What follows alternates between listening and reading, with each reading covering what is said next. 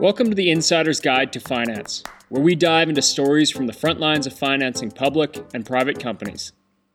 I host seasoned CEOs, fund managers, bankers, brokers, and business experts who will answer your questions about how to properly engage investors, finance opportunities, and build outstanding success stories. We dig into the educational how-tos and mechanics of structuring good deals.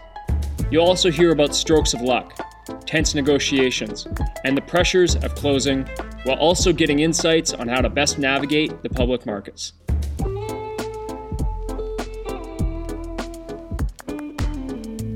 Welcome back to the Insider's Guide to Finance. In today's episode, we speak with Ellie Perlman. She's amassed a portfolio of over 2,000 multifamily apartment units throughout the US, and she's speaking to us about the ins and outs of financing her deals. Of the many things I appreciated about this interview is that she's done very well for herself and her investors by taking the conservative route and not by getting wrapped up in the hype of the consistently rising real estate market.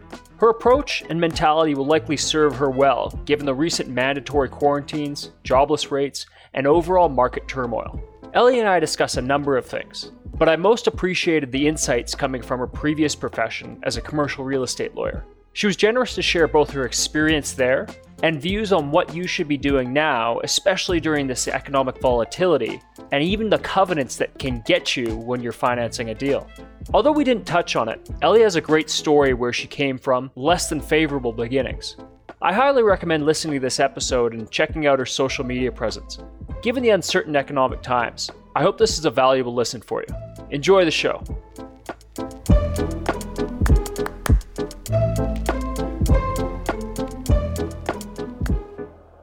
On the line, I have Ellie Perlman, who's a longtime real estate investor and, an interesting person to have on, especially in times like this. When we made arrangements to have this interview, times were a lot different. It will inform our discussion, but I think probably the best thing to do is start off with an introduction about yourself, a bit of an elevator pitch, and you've got an impressive career in real estate. And so I'll hand it over to you and you can introduce yourself. Yeah, absolutely. So I actually started my career about 20 years ago. So I was always in real estate, wearing different hats. In the first job that I did in real estate was basically a commercial real estate lawyer. And I experienced 2008 with my clients. And basically what I did was negotiating with commercial banks on their behalf to finance their projects.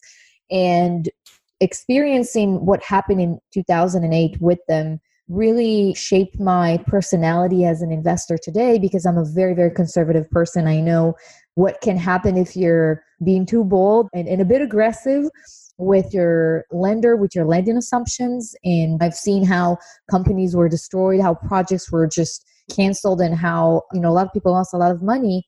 And thankfully, I was not on the investing side. I was a lawyer back then, but I learned a lot from what was happening around me. So after getting out of the legal world, I was basically working for 4 years as a property manager at a commercial real estate company.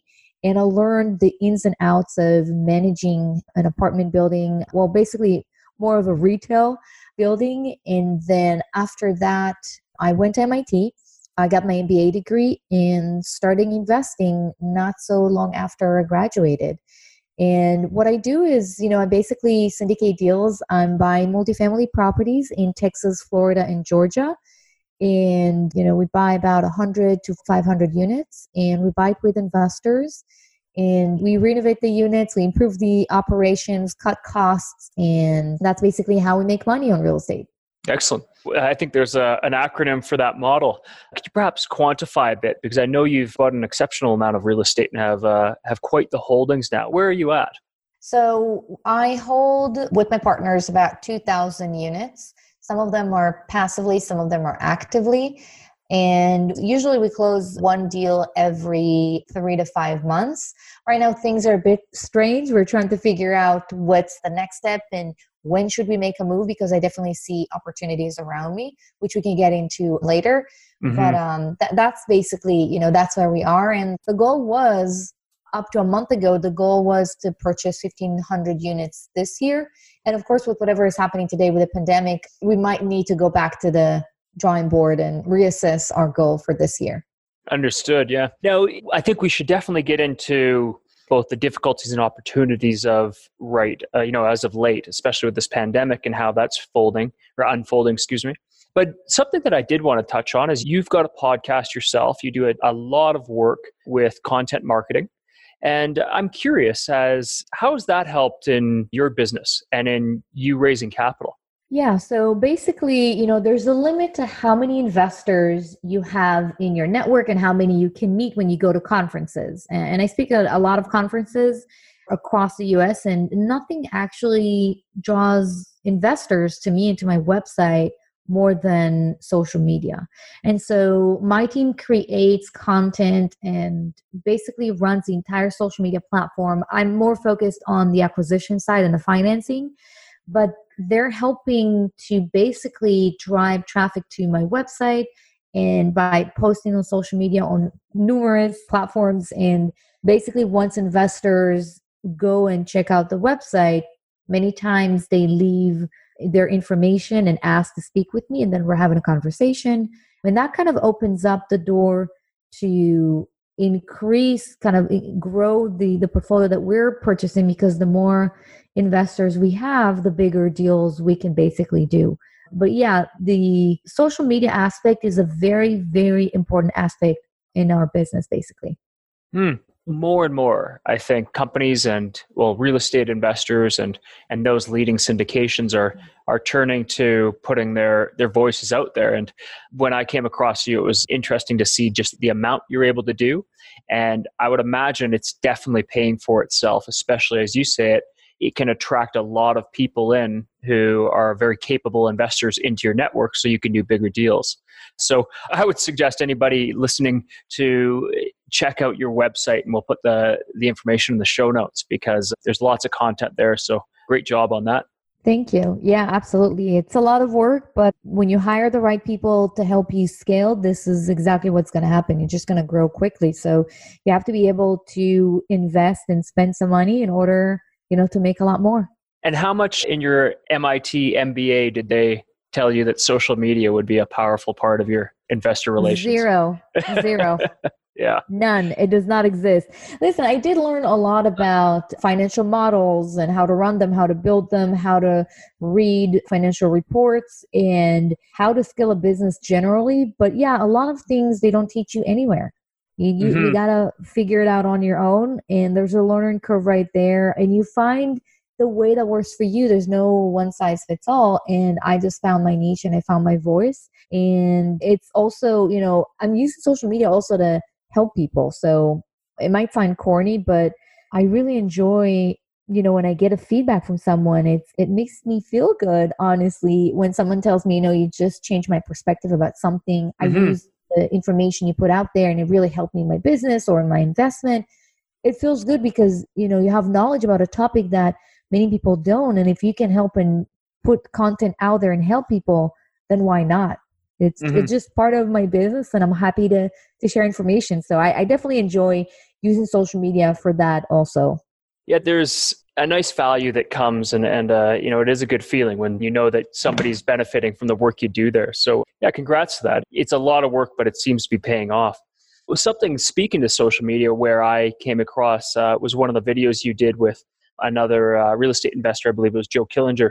And in there, you speak about your conservative nature when financing your projects and how you approach it.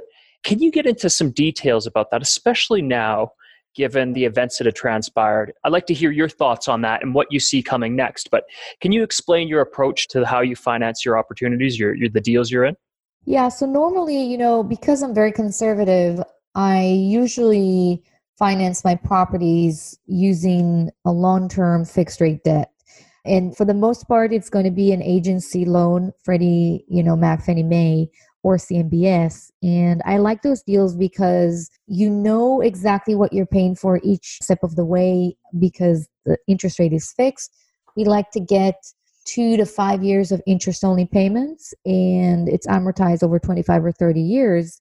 And it's pretty conservative in terms of the loan to value, the LTV. It's usually 65 to 75%. So we're not taking anything that is 90% LTV just to stay conservative. That's kind of how we structure most of our deals. I know there are bridge loans out there and they make the numbers on paper look much better.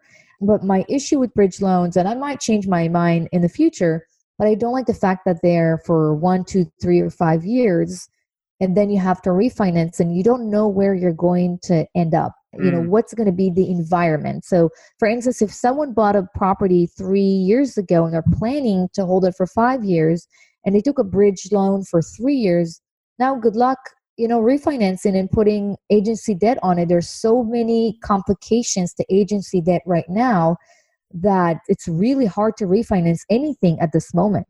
Just given the recent events of the pandemic?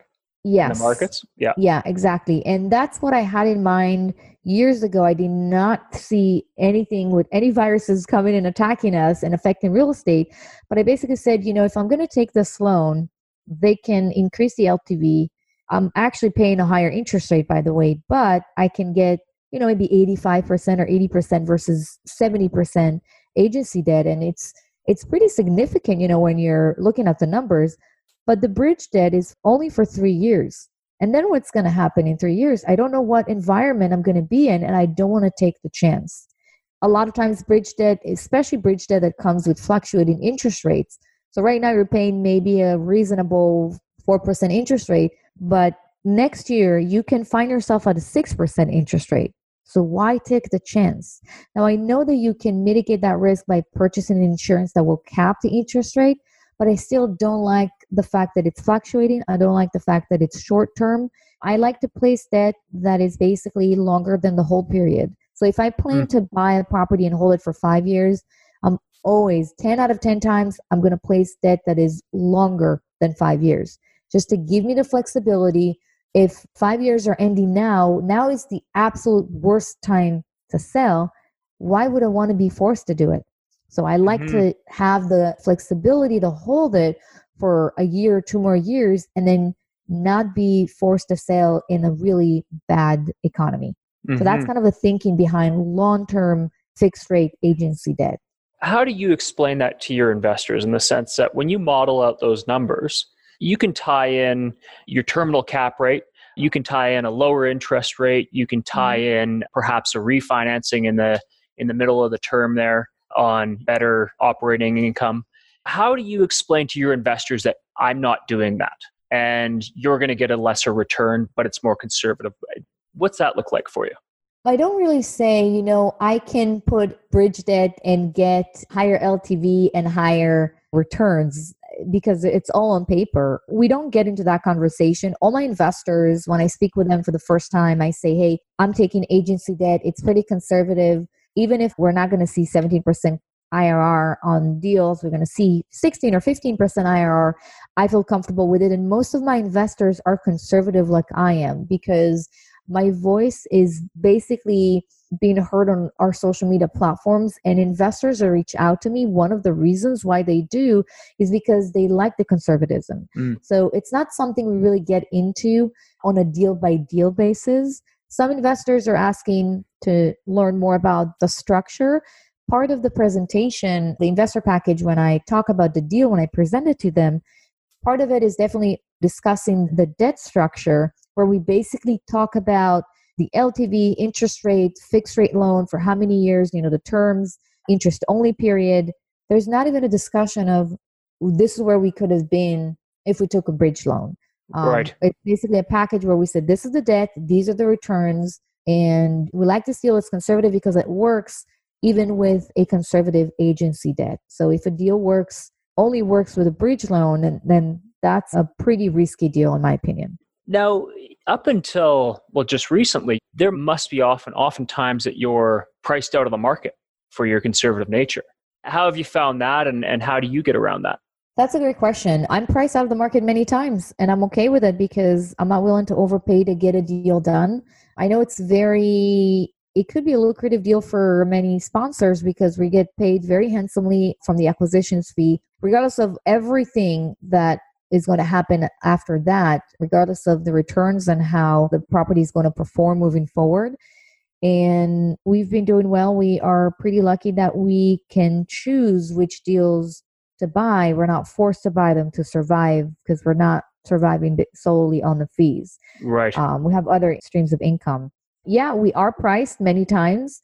I would say 8 out of 10 times. The way to deal with it is to build relationships with brokers so they will bring to us off market deals. And this is, most of my deals, I think probably 80% of my deals were all off market because those deals, I'm not competing with 25 other buyers. I'm competing with two or maybe only one other buyer. And that's a lot easier to compete with them. Now, I have to say that some deals that we've won, we were not the highest bid. We were not.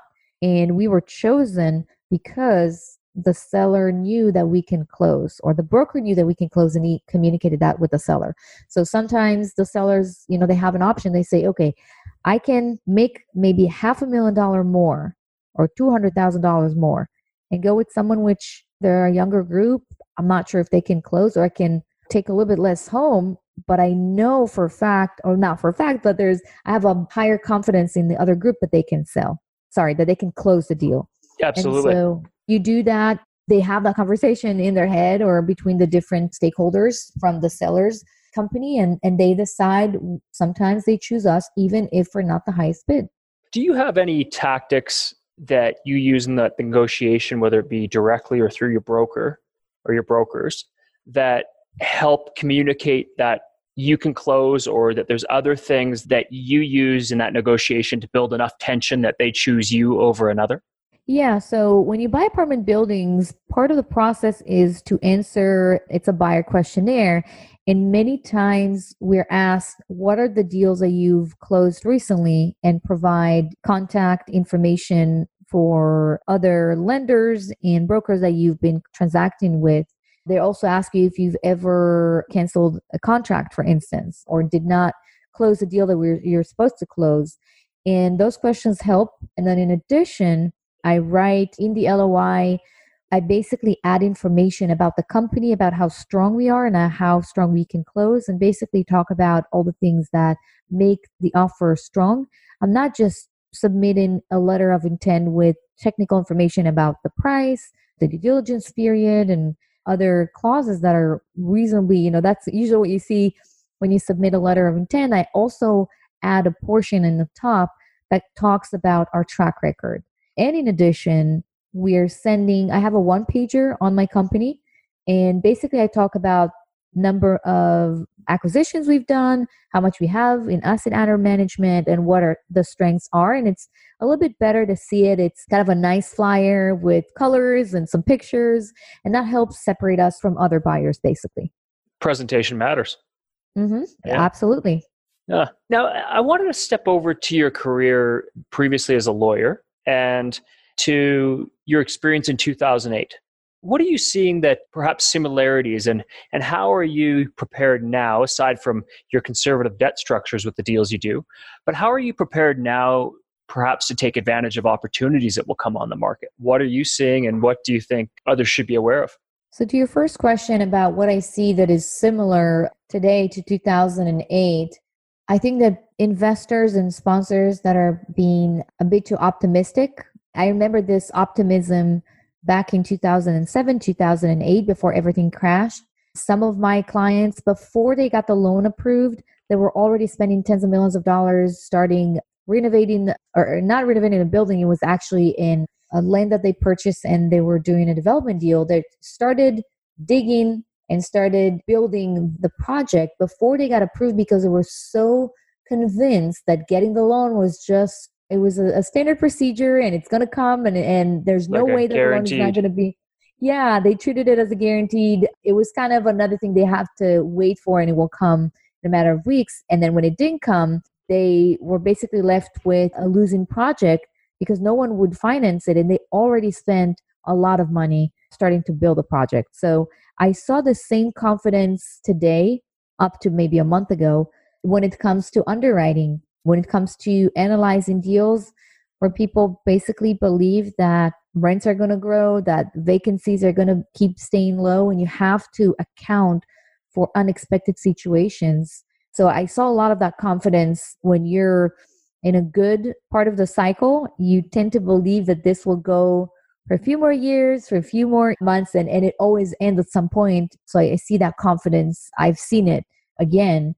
The second question, how do I prepare myself and what opportunities? I actually see a lot of opportunities out there. I see price cuts. I see a lot more off-market deals because sellers don't want to take the deal through the entire cycle. When they market it, it takes about 6 months to close a deal.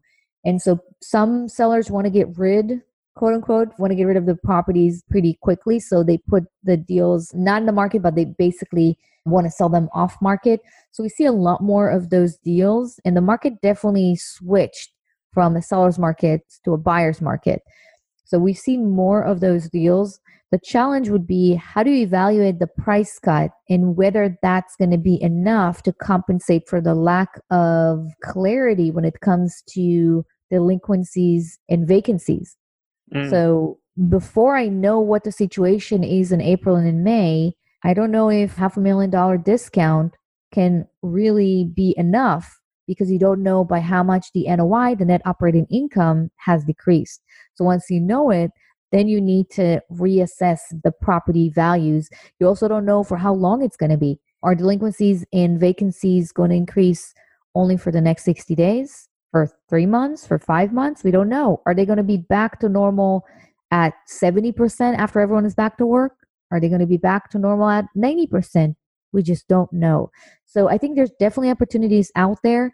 As long as we're confident that the discount in the price can compensate us for the decrease in income, then we're ready to move forward. But many sellers are not ready to make the adjustment, and that's what makes it a bit more challenging. But where people are scared, I think this is an opportunity to snag a good deal and buy at a 15-20% discount. You just need to make sure that the discount is high enough to compensate for the lack of clarity of what's going to happen in the next 60 days. Absolutely. And I can sense that there will be some high degree of conservatism from your side too. And any deals that you will be doing will certainly be factoring in a large risk factor. Yeah, absolutely. So for instance, when we're underwriting deals, we're assuming 3 times as much as delinquencies as the property has today for the next 2 years, which is pretty aggressive on that regards, because we're probably not going to be in that place for 2 years. But I don't know if delinquencies are going to increase by 3 times or by 5 times. I don't know. So stretching it over 24 months is one way to compensate for the lack of clarity of what's going to happen with bad debts in the next 30 to 60 days. And what do you see happening with new financings with interest rates? I mean, we've got 2 interesting things. One, interest rates now at record lows, followed by a high degree of uncertainty. And so what do you see as the commercial financiers coming in, and what kind of rates are they going to be going with? And do you think they'll come out with different or interesting covenants that you'll have to work to? Is the financing industry going to change? So Corey, it already, changed. A lot of bridge lenders and life companies are not lending anymore. They're waiting on the sidelines for now. CMBS is not lending. As far as I know, only Freddie and Fannie are still in the market, and they know it. So actually, interest rates increased. They did not decrease, because the all-time record low interest rate is what made agencies scared, and they're unsure what's going to happen next. And when someone is unsure, they want to price their risk. When they don't know how to price their risk, like I said before, they're just going to increase the interest rate to compensate for what they don't know. So we actually saw the exact opposite trend. Instead of interest rates decreasing because the feds are cutting their rates, interest rates increase because of the uncertainty. They don't know how to price the risk. When they don't know how to price the risk, they just add a higher interest rate, because interest rate should reflect the risk. So if you're a good borrower and you have a really good track record, you're going to get a really good interest rate. If you're not, then that risk is going to be manifested in a higher interest rate. So because they don't know how bad the market is going to be and how short or long this whole situation is going to last, then they basically bake it into the interest rate, and the interest rates actually increased. So we're talking about an increase. Quotes that I got for 3.3% a month and a half ago or a month ago, we're talking about 4% right now, or 3.8. So definitely there's an increase there. There are other covenants like you've mentioned. So right now, agencies are requiring you to have much bigger amounts of money set aside for the next 12 to 18 months. So usually what we're used to see is a requirement of $250 to $350 per unit per year each year that you have in reserves. And we call it lender's reserves. And now they want to stretch it instead of 1 year reserve to 18 months. And in addition, there are other reserves. So they want to make sure that you're actually going to pay, because if you're going to sign a loan document and then have the money wired from the lender to the seller, and then you're going to basically try to go with a forbearance option and not pay for 90 days, there's a high probability that that would happen. So they want to make sure that for the next year or year and a half, you are going to have all the debt payments in an escrow in advance, for instance. So that's another covenant. So it just became a lot harder to get a deal at this point and to finance it. So arguably, you'd say that this is an opportune market to go out there and scoop up some deals. But perhaps you're going to have sellers or buyers who are going to hold off until the smoke clears and they've got a better understanding of what this all is going to mean. But then you've got interest rates going up because the lenders aren't willing to price the risk at a rate too low, or if they're even willing to price it out. And now they're putting in covenants which, if they're requiring you to have that much capital tied up, just sitting in escrow, that's also got to rob your economics as well. Of course. Yeah. It just made a lot of deals very challenging because the uncertainty just changes everything. You have lenders that are having more covenants and more rules and higher interest rates. You have buyers that are willing to buy, but they want a price cut. And you have sellers who are not sure if they want to pause the sale right now until we're back to normal. And that's what many sellers did. They paused the sale. Or some of them want to move forward, but they're not willing to give the price cut that the buyer demands. So we're in a very, very fluid situation. I think probably we're going to have more clarity in the next 30 to 90 days. And again, there's still deals to be done. People who have been through the previous cycles, at least one of them, they're not afraid of this. They understand the risk. They understand that they just need to price it. That's all. Doesn't mean that you shouldn't buy anything. I think fear is not the state of mind that is good for business or good for your business in general. There's uncertainty. You just need to price it.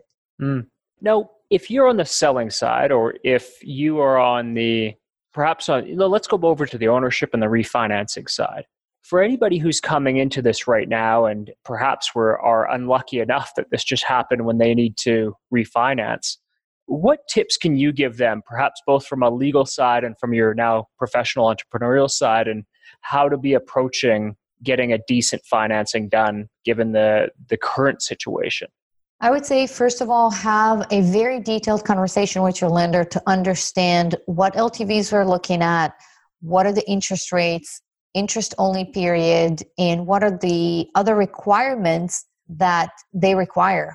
So if they want you to have 18 months or 15 months of reserves, you have to know it way in advance, because this is money that you're going to have to bring, it's out of pocket. So you have to either bring it from your own reserves if you're buying it on your own, or from investors' capital. You'll need to increase the amount of capital needed to close the deal. So I would say, for sure, reaching out to lenders and see who's still in business and what the process looks like.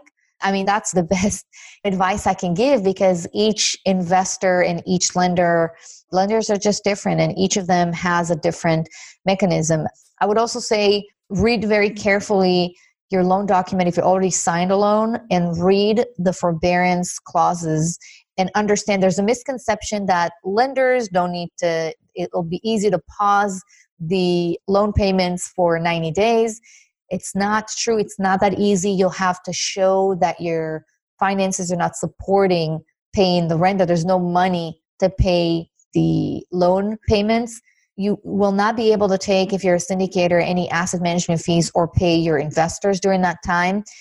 And it's not actually only 90 days.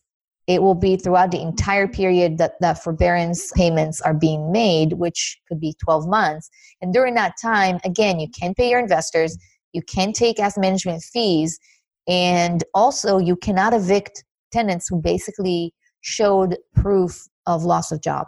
So it's not only for 90 days, these restrictions are actually extended over 12 to 15 months. So make sure you understand it and be very careful before you decide to go in that forbearance path, because it might trigger a bad boy carve out, which means that if you think it's a non-recourse, it can become a recourse loan if you don't follow exactly the rules. If you're negligent, because let's say you didn't really require the right documents and it turned out after the fact that that's what happened, you might be held liable for that.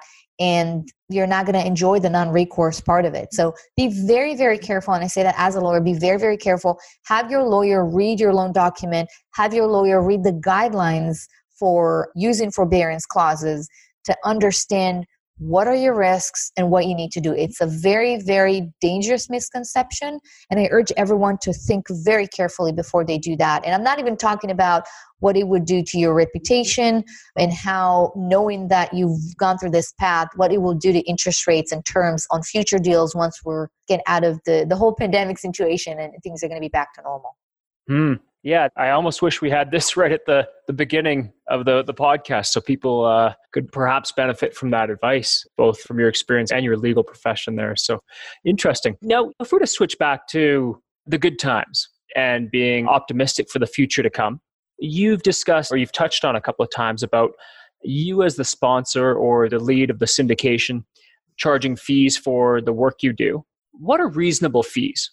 And how do you package those up and how do you sell those to your investors? And what are those fees and where have you seen others go wrong with those fee structures? Sure. So usual fee structure on a syndication is about 2% acquisitions fee. So that's 2% paid from the purchase price. And that basically is compensating the sponsor for working, for 3 to 5 months, finding the deal, having a team to help them go through it. We sign on the loan, we put some hard money down, which means it's kind of the earnest money. It can be up to $1 million sometimes. So all of that, the acquisitions fee is compensating us for taking that risk and for doing all the work for months. And then in addition, sometimes there's between 0.5% to 2% an additional fee for financing, which you basically compensate the people who are signing on the loan.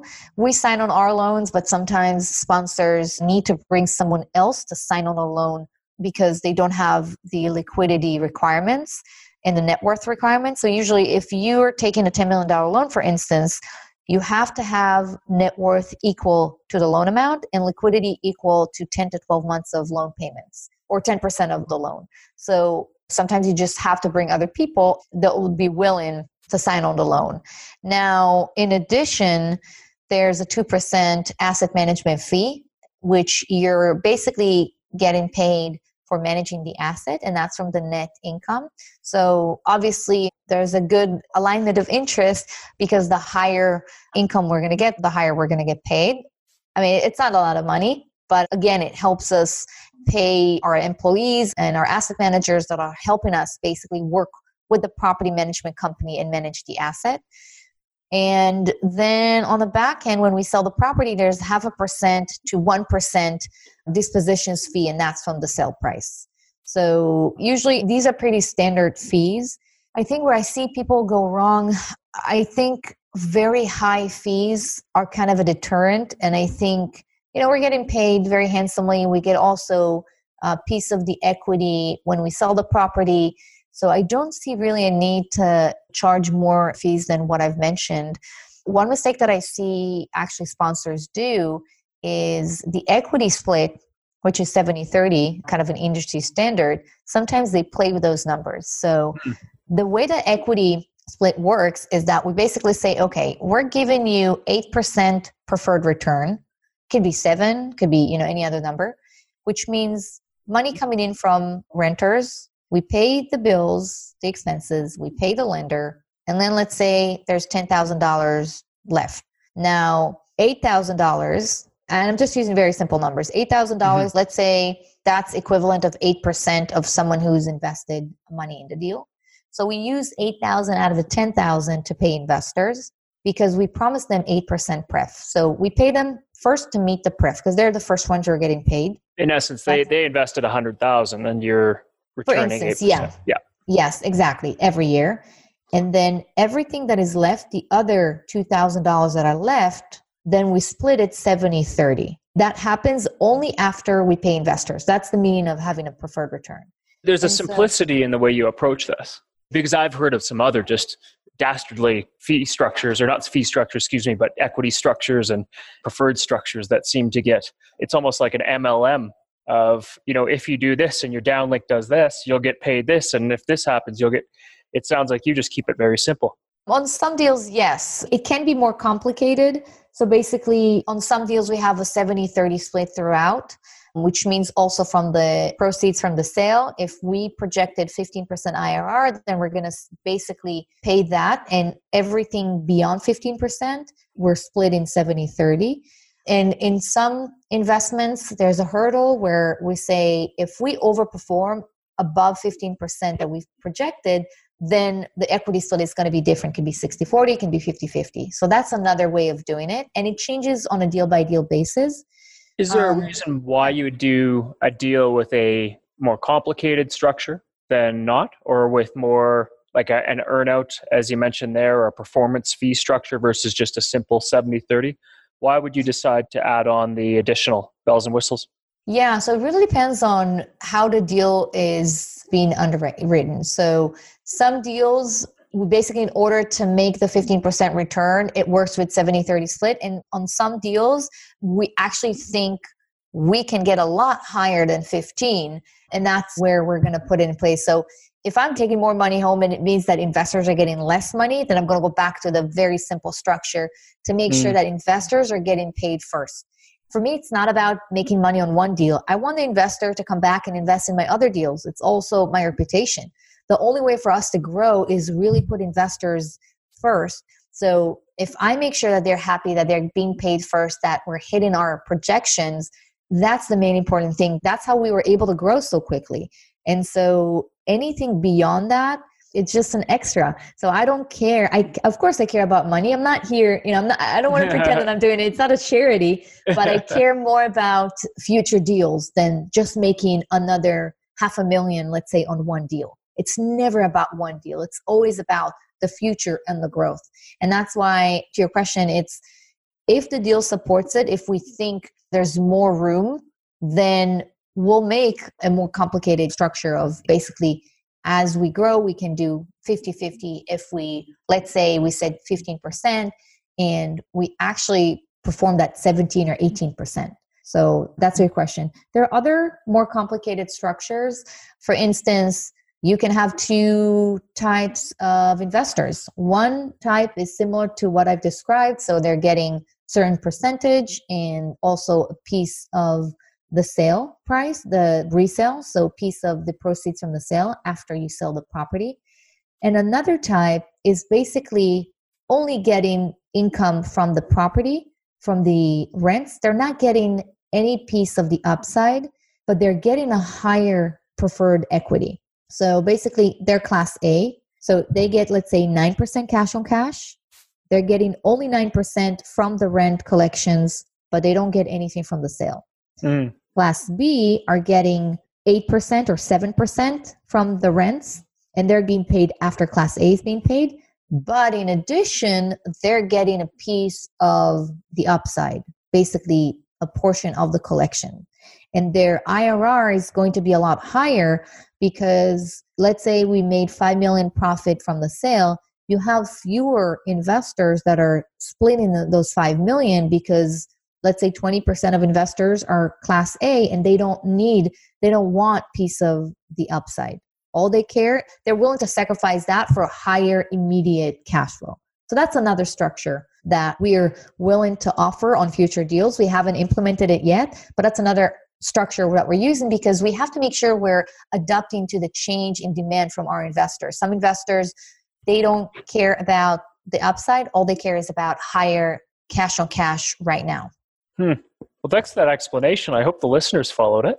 I didn't. I appreciate it. Yeah, I think it's one of the things that isn't spoken to enough, even at getting into some of those details. But for those who have those questions, I think it's worthwhile hearing it from somebody who does this religiously. So thanks for expanding on that. Yeah, absolutely. Now, one of the questions I had there was to almost a follow on with that was just where do you see your competitors going wrong? And perhaps I can touch on that and see that the charging of fees and overcharging and perhaps even in some ways getting too complicated when you don't need to be is what I would take away from your last response there. But anything else there when you see your real estate investor partners going wrong? Where are they going wrong in your opinion? I mean, I don't really like to talk about what they don't do well. Besides what I've said, just not being conservative enough, thinking that the last 10, 11 years of expansion is normal and that's going to continue. That was just a big mistake in my opinion. And you have to be pessimistic in your underwriting. You have to know what's your break-even point. If it's 80%, that's not really good because it means 20% vacancy and you're breaking even. And any other tenant that leaves, that means you can't pay your bills, you can't pay your debt. So definitely focus on break-even analysis and know when that comes. And don't be too optimistic. Just plan for the worst and hope for the best.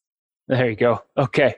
I'm just looking at time. I want to be respectful of yours. Is there any other comments you'd like to share with the audience regarding your experience in real estate and financing? And then a follow-on question to that is, where can the audience follow your work? Yeah, I mean, I think we pretty much covered my experience. At the beginning, I've been around financing as a lawyer negotiating with lenders prior and during 2008. And that was very interesting. And as a CEO of Blue Lake Capital, I'm very heavily involved in the financing of multifamily properties across the U.S. So that's kind of a big portion of my day-to-day responsibilities. And people can find me by going to ellieperlman.com. So actually on the homepage, you can find the 5 critical components that every investor should know. That's a free resource. And in addition, I have a resources page where you can basically go to ellieperlman.com/resources. And you can find a lot of free resources that I put there. Every month I add another resource. Could be a guide, a PDF, an Excel spreadsheet that can help real estate investors that are interested in apartment syndication or apartment buildings. Wonderful. Well, that brings us full circle to the social media work you do there and the content marketing. So, yeah. Well, Ellie, thank you so much for taking the time. This has been really informative and I appreciate it. Yeah, absolutely, Corey. Thank you so much for having me. I really appreciate it as well. And stay safe. Yeah, you too. Cheers. Thanks for listening to this episode of The Insider's Guide to Finance. If you enjoyed what you heard, please share this with your friends and colleagues so they can benefit as well. You can also subscribe and leave a review on iTunes or the Play Store. Your support there is really appreciated. For future episodes, if there's a question, topic, or specific person you'd like me to interview, feel free to reach out. You can connect with me on LinkedIn or through my website at creativereturn.ca.